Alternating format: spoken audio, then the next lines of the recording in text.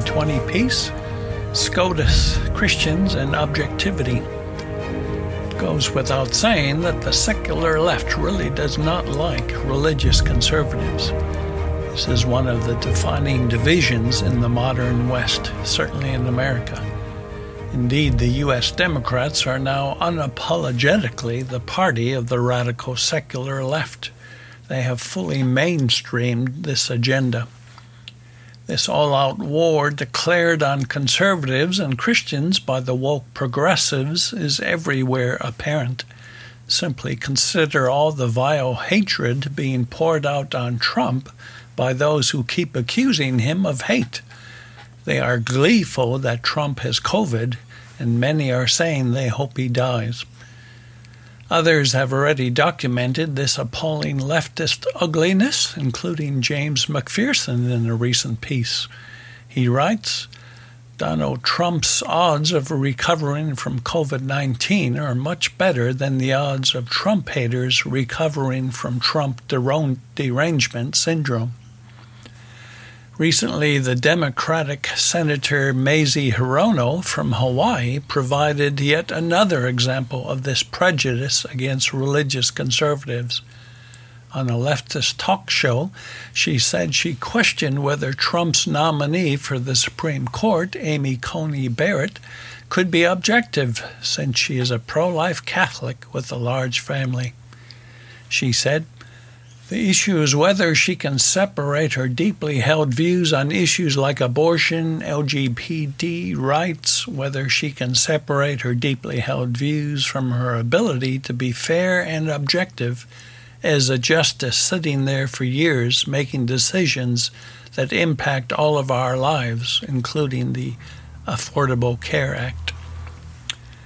Now, a number of points can be said in response. First, everyone has an overriding worldview that they adhere to, which colors their thinking about everything. This is true even of atheists and secular humanists. No one on the planet is completely objective and neutral, and everyone has a prior commitment to certain basic beliefs that influence how they approach life. Secular humanism is, of course, the dominant worldview of the secular or radical left, including Hirono, and it is every bit as religious.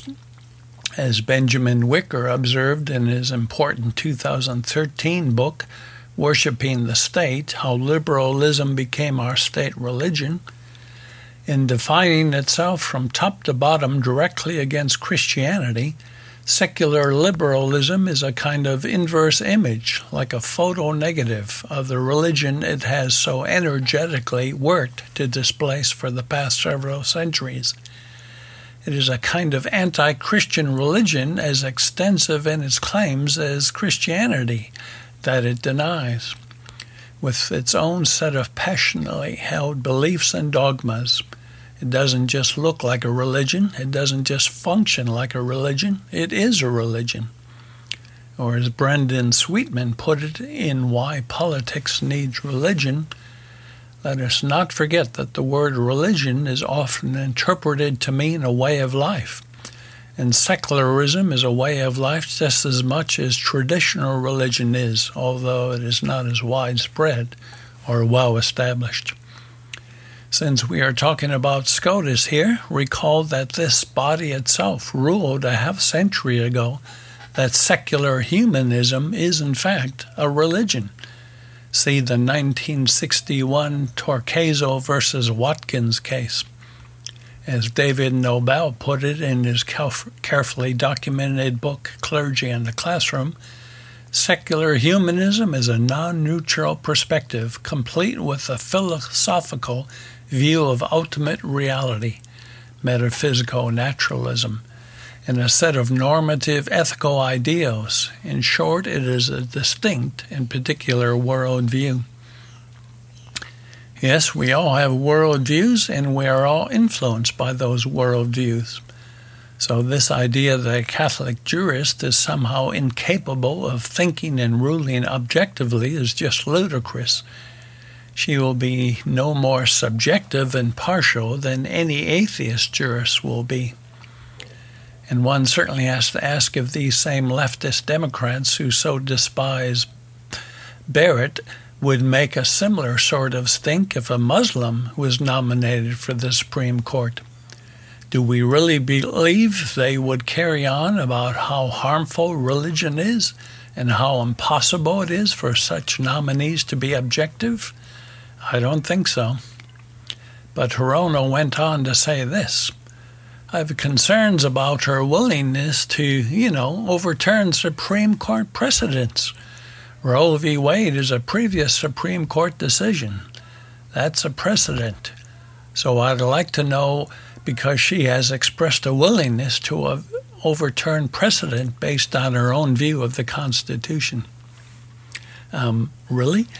Does this senator not know that we have had over 300 SCOTUS decisions that have later been overturned? As one write-up on this says, here's a list of decisions of the Supreme Court of the U.S. that have been explicitly overruled in part or in whole by a subsequent decision of the court. It does not include decisions that have been abrogated by subsequent constitutional amendment or by subsequent amending statutes. As of 2018, the Supreme Court had overruled more than 300 of its own cases. The longest period between the original decision and the overruling decision is 136 years. The shortest period is just 11 months. There have been 16 decisions which have simultaneously overruled more than one earlier decision. Of these, 3 have simultaneously overruled 4 decisions each. So there's no reason at all to believe that Roe v. Wade or any other past SCOTUS decision is inviolate and incapable of being further examined at some point. That is simply how the court works. As an article on Hirono correctly notes, her concern is that Barrett will not follow Democrats' modern interpretation of the Constitution, which they believe supports the killing of unborn babies and abortion for any reason through all 9 months of pregnancy. Hirono has been criticized for anti-Catholic bias in the past as well. In 2019, U.S. Senate leaders introduced a resolution to rebuke her and Senator Kamala Harris after they criticized a federal judicial nominee because of affiliation with the Knights of Columbus, a Catholic society that does a lot of charity work for pro-life pregnancy centers. In sum, this is not about some religious conservative taking over SCOTUS and turning America into a theocracy. This is about radical leftists who despise conservatives, especially pro-life ones, and do not want them to have any further influence in America's top court. Hey, Hirono, your lack of objectivity is showing here. Big time.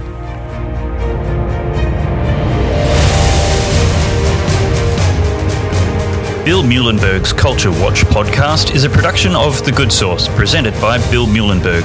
Thousands of Bill's articles can be read on his website, billmuhlenberg.com.